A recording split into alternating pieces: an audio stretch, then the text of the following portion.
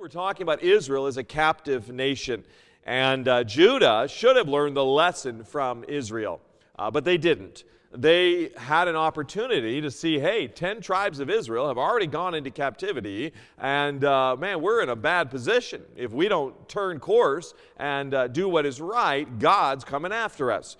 And Israel was indeed a very wicked place. And we're going to talk about Israel today here in 2 Kings chapter 17. 2 Kings, excuse me.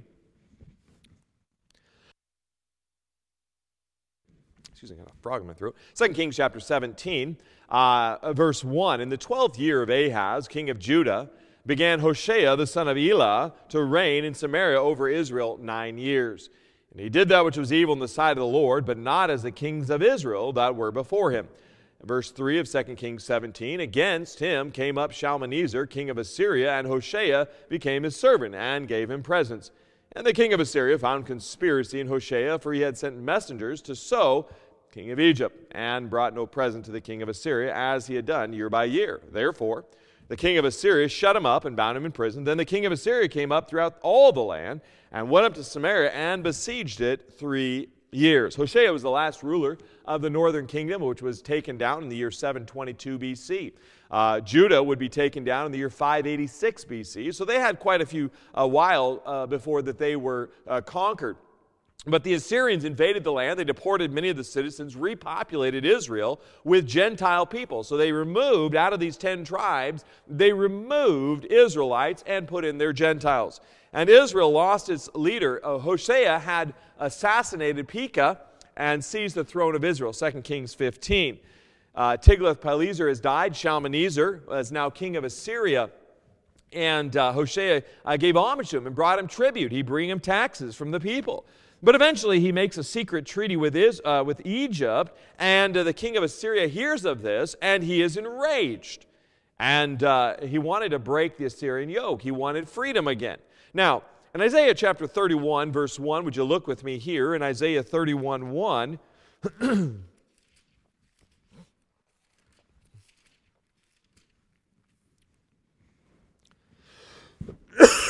Excuse me. Isaiah 31, 1. It says here, woe to them that go down to Egypt for help, and stay on horses and trust in chariots, because they are many, and in horsemen, because they are very strong. But they look not into the Holy One of Israel, neither seek the Lord. Now, this is a frequent problem with Israel, Judah, and I think all believers in general. Our inclination is to go to worldly means to solve our problems. There are all sorts of solutions that people go through to try to fix themselves, potentially maybe in addictions. They'll have some addiction program, but they never change the heart that God changes, and they just exchange one addiction for another addiction, or they go back to the very same addiction that they thought they got victory from. But the fact is, we're going to the world for answers, a very world that is dead. You're going to that which is dead for dead answers. And Judah and Israel here, the very same thing. He's going to Egypt saying, hey, I need help. These Assyrians, they're burdening me. Now, I don't want to go to the world's philosophies to get of how to live a Christian life. I don't need to mix Christianity and heathenism and philosophies of this world and psychologies of this world with Christianity and somehow make some new, more revealed Christianity that's enlightened. That's hogwash. That's not what ought to happen. God has given us the pure Word of God. I don't need to mix it with anything else. It doesn't need to be diluted. It's already concentrated in all that God wants it to be, and it'll do the work. And I need to come to God for my help. And I know I understand that we do go to the world and ask for help in our medical. I'm not saying we ought to go, because God's given intelligence to do that. But, you know, when problems arise, the very first thing that I ought to do is go to the Lord. And that's exactly what happened here. And here is Hoshea. He doesn't find himself repenting before the Lord. He doesn't find himself asking God for help or calling a national day of fasting and prayer. He doesn't do any of that. Well, we find even as Israel today, we find that the Prime Minister, Benjamin Netanyahu, He's calling out, we're going to crush them with force. We need our allies to come to our aid, and then we're going to come against Hamas, and we're going to defeat them. He also even says that we're going to bring, this is an Isaiah a prophecy fulfilled, he says. We're going to bring in peace. No, they're not. They can't bring in peace because they're doing it in their own power, in their own wickedness, their own idolatry, and they're trying to go to Egypt for help. They're not going to find it. And so it is with believers today who will turn to the world for help instead of waiting on the Lord and trusting Him to solve the problems. And Shalmaneser discovers this very plot. He takes Hoshea prisoner and left the throne of Israel empty. You see, my friend, if I want to go to Egypt for help, and I'm going to trust in my might, my strength, my intelligence, my academics for getting me through life, then you're going to have a lot more disappointments because you'll never get to the place where you're satisfied because your satisfaction is in a constantly moving agenda.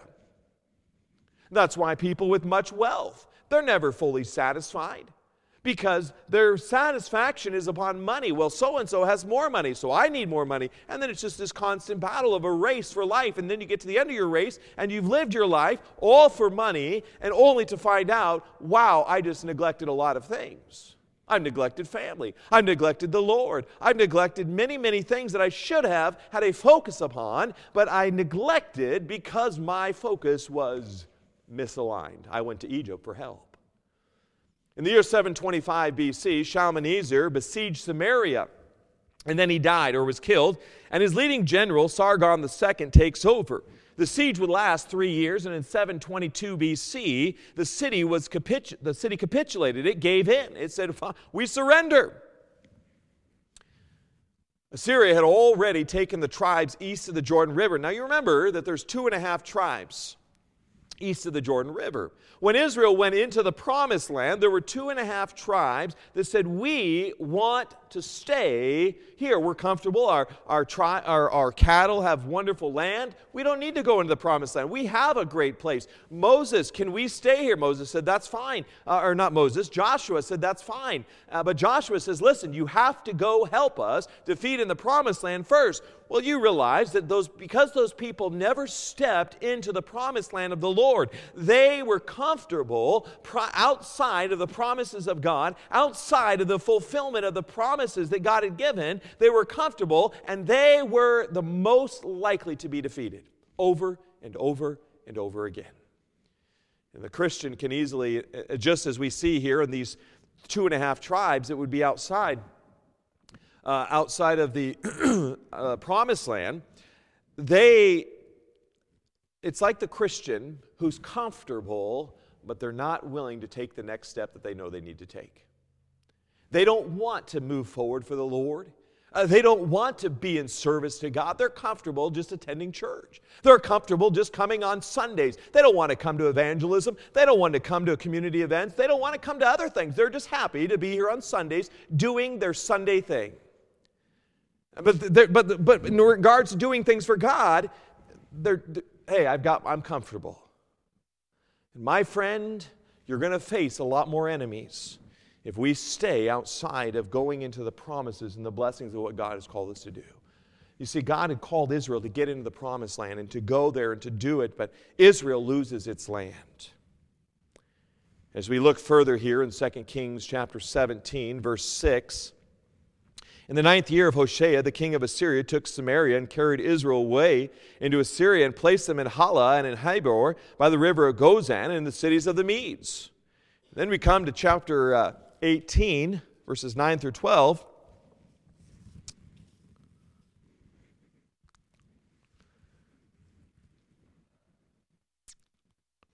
And it came to pass in the 4th year of King Hezekiah, which was the 7th year of Hoshea, son of Elah, king of Israel, that Shalmaneser, king of Assyria, came up against Samaria and besieged it. And at the end of 3 years they took it. Even the 6th year of Hezekiah, that is the 9th year of Hoshea, king of Israel, Samaria was taken.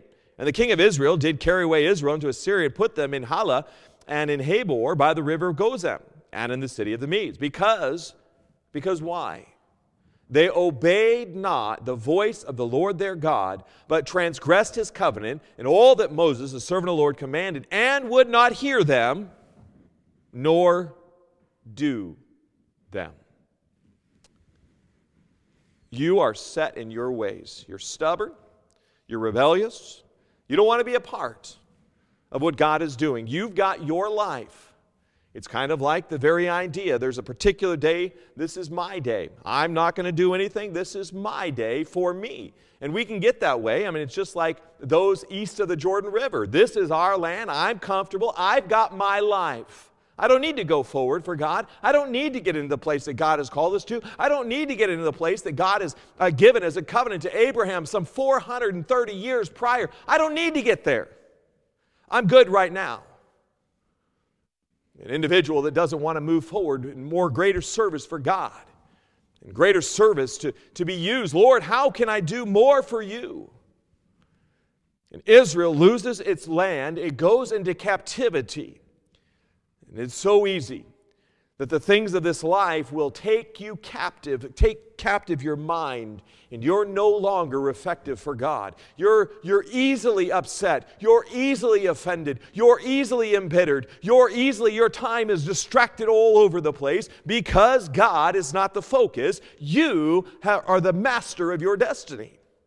Assyria's policy was to relocate these conquered peoples and replace them with prisoners from other nations.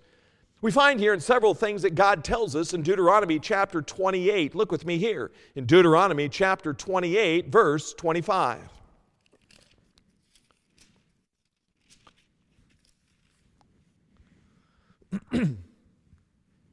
When a nation digresses from God's covenant and goes into disobedience, they will bring defeat in war.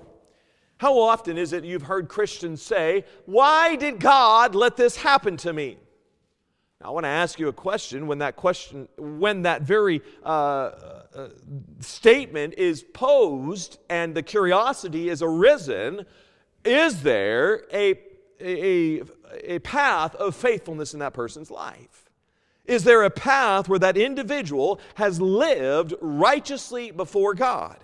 Deuteronomy 28:25, "The Lord shall cause thee to be smitten before thine enemies. Thou shalt go out one way against them, and flee 7 ways before them, and shalt be removed into all the kingdoms of the earth." Going on in verse 49, "The Lord shall bring a nation against thee from far, from the end of the earth, as swift as the eagle flieth, a nation whose tongue thou shalt not understand, a nation of fierce countenance, which shall not regard the person of the old, nor show favor to the young." God says, listen, you're going to be defeated in war. And then verse 52, "And he shall besiege thee in all thy gates until thy high and fenced walls come down, wherein thou trustest throughout all thy land, and he shall besiege thee in all thy gates throughout all thy land, which the Lord thy God hath given thee." There's defeat in war. Now, it is easy in the Christian life. Sometimes we can trust in an individual. We can even trust in a pastor. We could say, "Hey, you know what? Pastors are going to fail you. People are going to fail you. People are fallen. If I get my focus off of the Lord as the focus and the reverence of my life, I'm going to face defeats." Not only that, Deuteronomy chapter 28, if you're still there in Deuteronomy, look with me at verse 29, an additional punishment that God says, "And thou shalt grope at noonday, as the blind gropeth in darkness, and thou shalt not prosper in thy days, thou shalt be only oppressed and spoiled evermore, and no man shall save thee." God is saying, listen, you're going to go, there's going to be oppression and there's slavery.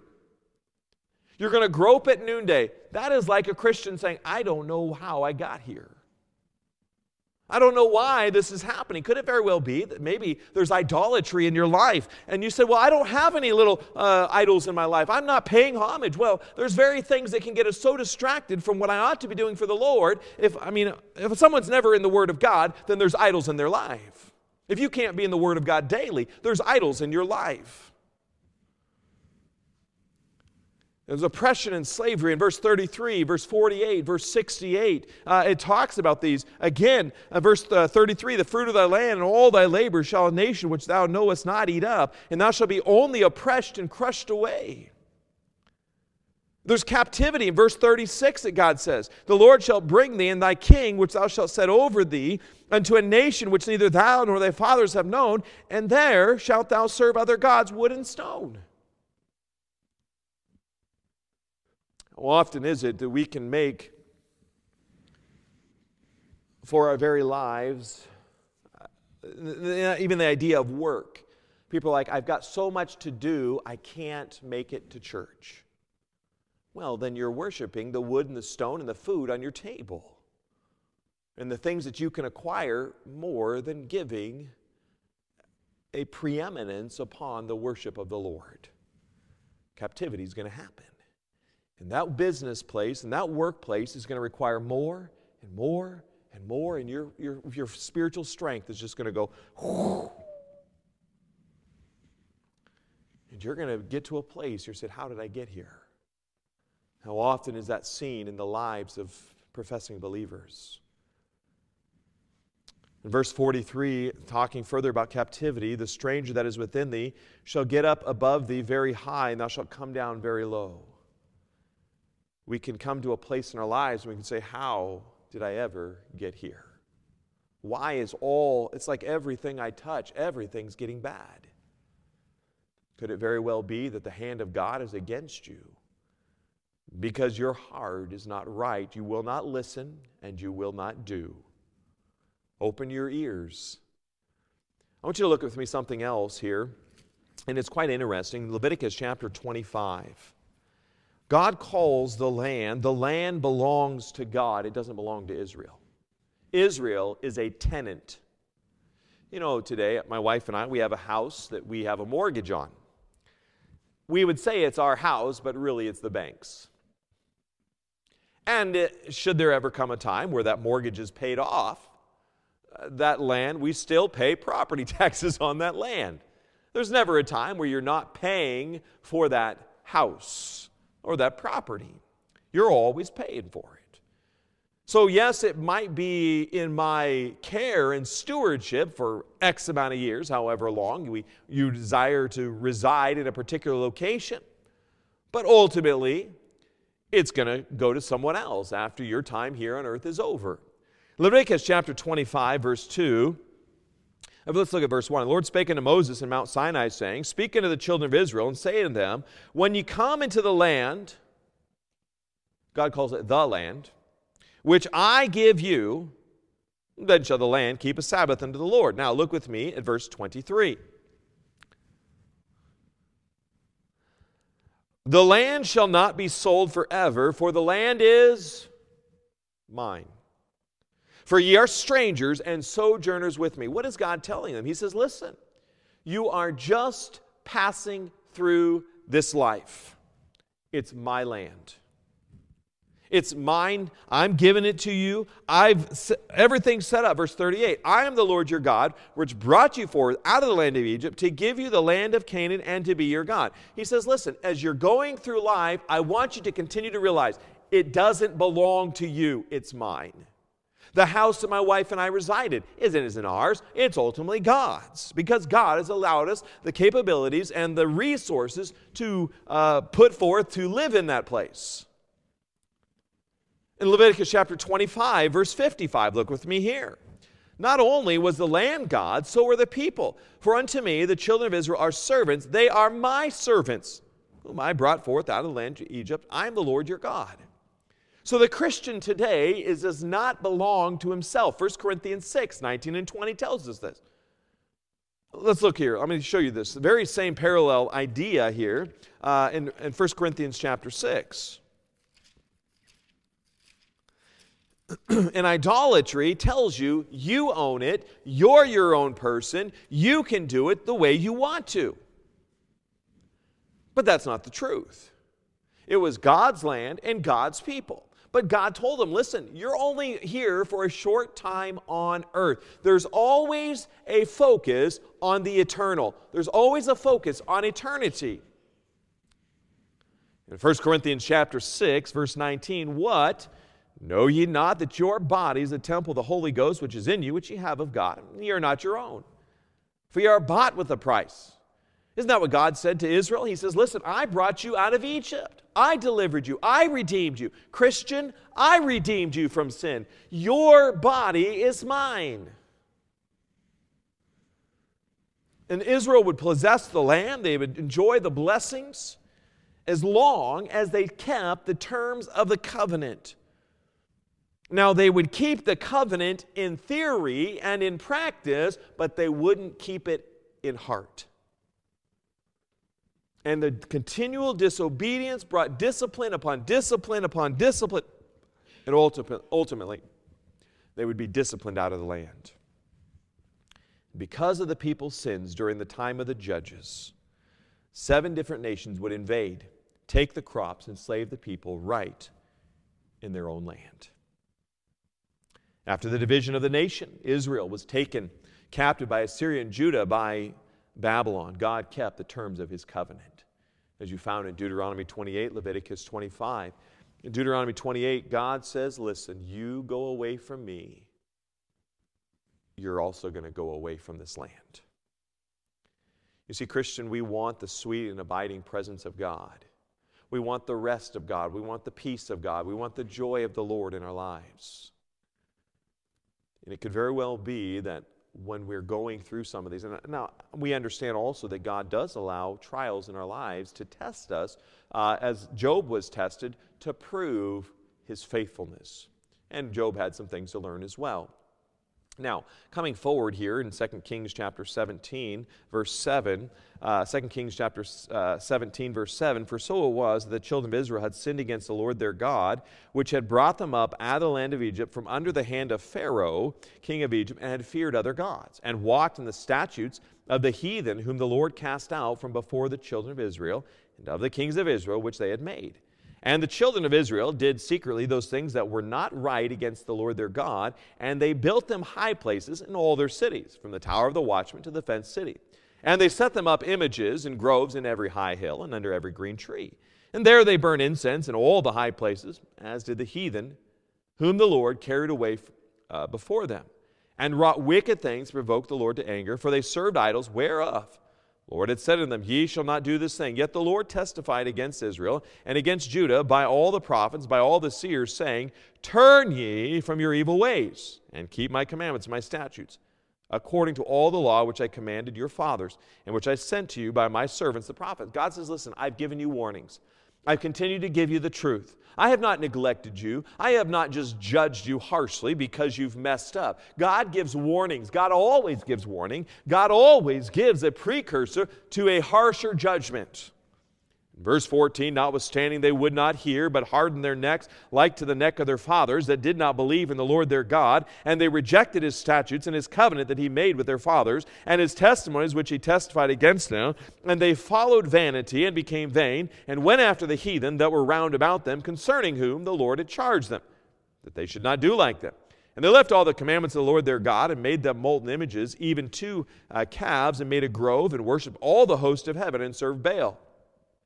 They caused their sons and their daughters to pass through the fire, and used divination and enchantment, and sold themselves to do evil in the sight of the Lord to provoke him to anger. This is like a legal court case against Israel, and God's just laying out, here's all the charges.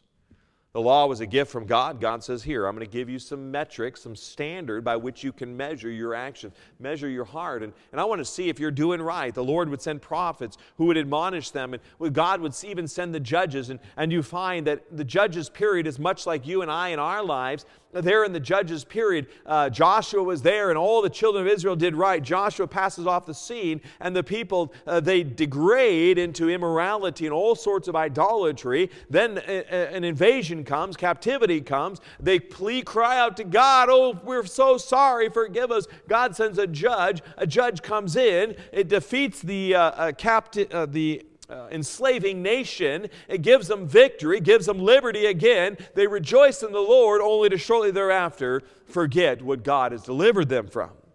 I think they're very similar. The story of Israel is very similar many times to a Christian's life. as their ancestors had done so many times, they stiffened their hearts, they hardened their hearts, and refused to obey the Lord. You find all throughout Deuteronomy 9, verse 6, verse 13, chapter 10, verses 12 through 22, Nehemiah 9, 16, 17, 29, Psalm 106. You know, look with me at Psalm 115, verse 8. We become like the very gods we worship.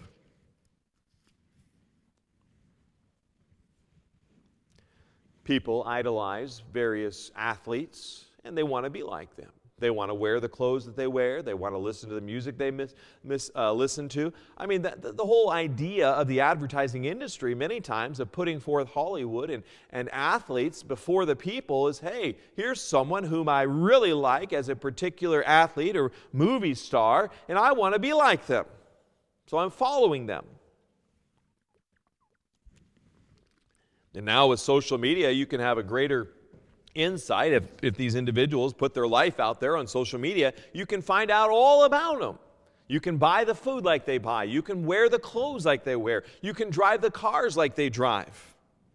In Psalm 115, verse 8, talking about those who are making idols, and the idol makers, that's the idol makers, that make them are likened to them, so is everyone that trusteth in them. You become like the idol you worship. If you're worshiping money, your job and the attainment of money is your focus. You're going to want to be around people that know how to make money. Now, making money isn't necessarily bad. Being a good entrepreneur and a good businessman isn't a bad thing. But if that is your focus and I want to be like them as opposed to be what God made me to be, I've got an issue. The people became vanity, as we would find here in verse 15. Of 2 Kings 17. It says, let's look at this, 2 Kings chapter 17, verse 15. And they followed vanity and became vain. That's right there in the middle of verse 15 of 2 Kings 17. So, as often the case, the children would suffer for the sins of the parents, and for the Jewish fathers began to offer their sons and daughters on the fiery altars of the heathen gods. And a young child, many times children want to be like their parents, and as that child goes forward, they're making the same mistakes their parents made. Why? Because their focus in life is a fallen person. And Israel would go into a position of following their forefathers. Hey, they were successful businessmen. They were successful entrepreneurs. They were great craftsmen. They've traveled all over the world. And Jewish people today have quite a world renowned for their capabilities, their technology. And so do other nations as well. But nevertheless, that can become the very emphasis of life. And we will become like what we emphasize. In verses 18 through 33 of 2 Kings, let's read this. Therefore the Lord was very angry with Israel and moved them out of his sight. There was none left but the tribe of Judah only. And also Judah kept not the commandments of the Lord their God, but walked in the statutes of Israel which they made. Verse 20 of 2 Kings 17. The Lord rejected all the seed of Israel and afflicted them and delivered them into the hand of spoilers until he had cast them out of his sight. For he had rent Israel from the house of David, and they made Jeroboam the son of Nebat king. And Jeroboam drave Israel from following the Lord and made them sin a great sin. For the children of Israel walked in all the sins of Jeroboam which he did. They departed not from them, until the Lord removed Israel out of his sight, as he had said by all his servants the prophets. So was Israel carried away out of their own land to Assyria unto this day. And the king of Assyria brought them from Babylon, and from Cutha, and from Ava, and from Hamath, and from Sepharvaim, and placed them in the cities of Samaria, instead of the children of Israel. And they possessed Samaria, and dwelt in the cities thereof. And so it was, at the beginning of their dwelling there, that they feared not the Lord. Therefore the Lord sent lions among them, which slew some of them. Therefore they spake to the king of Assyria, saying, the nations which thou hast removed and placed in the cities of Samaria know not the manner of the God of the land, therefore he hath sent lions among them. And behold, they slay them, because they know not the manner of the God of the land. Then the king of Assyria commanded, saying, carry thither one of the priests whom ye brought from thence, and let them go and dwell there, and let him teach them the manner of the God of the land. Then one of the priests whom they had carried away from Samaria, came and dwelt in Bethel, and taught them how they should fear the Lord. Howbeit every nation made gods of their own, and put them in the houses of the high places which the Samaritans had made, every nation in their cities wherein they dwelt. And the men of Babylon made Succoth, Benoth, and the men of Cuth made Nergal, and the men of Hamath made Ashima, and the Avites made Nibhaz and Tartak, and the Sepharvites burnt their children in fire to Adramelech and Anamelech, the gods of Sepharvaim. So they feared the Lord, and made of themselves of the lowest of them priests of the high places, which sacrificed for them in the houses of the high places. They feared the Lord, and served their own gods, after the manner of the nations whom they carried away from thence.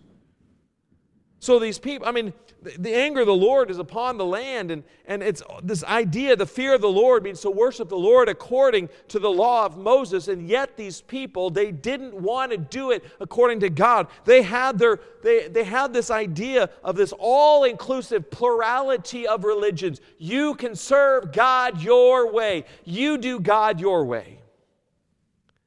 The king of Syria believed that each god was associated with a particular land, so he says, let those from Israel serve the God of their land, as if there is a plurality of deities.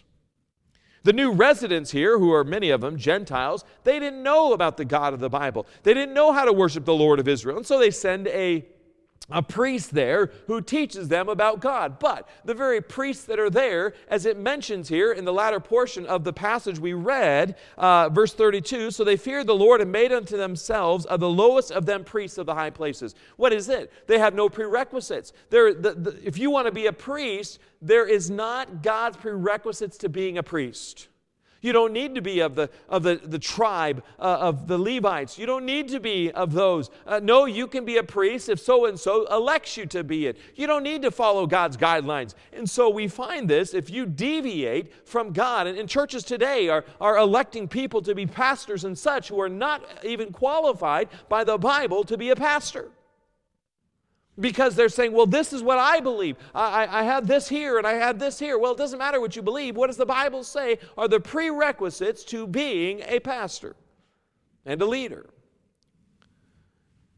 And the people here in this land, just as Israel does today, they would applaud the World Congress of Religion, the World Council of Churches, where you have all sorts of denominations of churches all coming together. And it's just a hodgepodge and there's total compromise of doctrine. They're not saying Jesus is. They're okay with the Buddhists, and there's all sorts of garbage coming in. In pluralism means that God, the idea of pluralism is any religion is okay for you. All roads lead to God, as would be in the pluralistic idea. But we know that that's not true. In Acts chapter 4, verse 12, the Bible tells us, neither is there salvation in any other, for there's none other name under heaven given among men whereby we must be saved. It's in Jesus alone. Jesus rejected the Samaritans' religion because salvation is of the Jews. Jesus would come of the Jews. And the Jewish people would ignore God's standards for priests, and God's standard as God gave to Moses of what was required to be the prerequisites to being a priest. They set up their own ceremonies, their own beliefs. They did God their way. But Israel didn't learn her lesson. Look with me in the final parts of this passage of Scripture here, verses 34 to 41. And to this day they do after the former manners. They fear not the Lord, neither do they after their statutes, or after their ordinances, or after the law and commandment, which the Lord commanded the children of Jacob, whom he named Israel, with whom the Lord had made a covenant and charged them, saying, Ye shall not fear other gods, nor bow yourselves to them, nor serve them, nor sacrifice to them. But the Lord who brought you up out of the land of Egypt with great power and a stretched out arm, him shall you fear, and him shall you worship, and to him shall you do sacrifice. And the statutes, and the ordinances, and the law, and the commandments which he wrote for you, ye shall observe to do forevermore, and ye shall not fear other gods. But the Lord your God ye shall fear, and he shall deliver you out of the hand of all your enemies. Howbeit they did not hearken, but they did after their former manner. So these nations feared the Lord, and served their graven images, both their children and their children's children, as did their fathers, so do they unto this day. What a very sad state. Israel didn't learn their lesson. In spite of the way that God had warned them, chastened them. And God will use people in our lives today sometimes to give us a correction. I've had it. I remember back in the military, I had a person that was lost, and they said, Christians ought not to do that. And I was rather put back by an individual whom I knew was not saved saying something, but they were right. Israel would forget God's laws and covenants. They would forget God's commandments, and especially concerning idolatry. Many professing Christians today, the people of Israel, worship the Lord where and how they please. You can't just serve God any way you want. You don't just do it. God's given us instructions. Now, He's given us His Spirit. He's given us the Word of God. The Bible is our standard for how I worship Him, for how I approach Him, for how for how I raise my family, for how the church is conducted. This is the standard, because if I get away from this as the standard, anything goes, and you've got a real mess on your hands. There has to be a standard. There has to be some guidelines, because if in a workplace everyone's doing their own thing and you have an assembly line and everyone, I want to do this job and I want to do this job, but no one wants to do necessarily the hard job, that assembly line is going to come to a halt pretty quickly.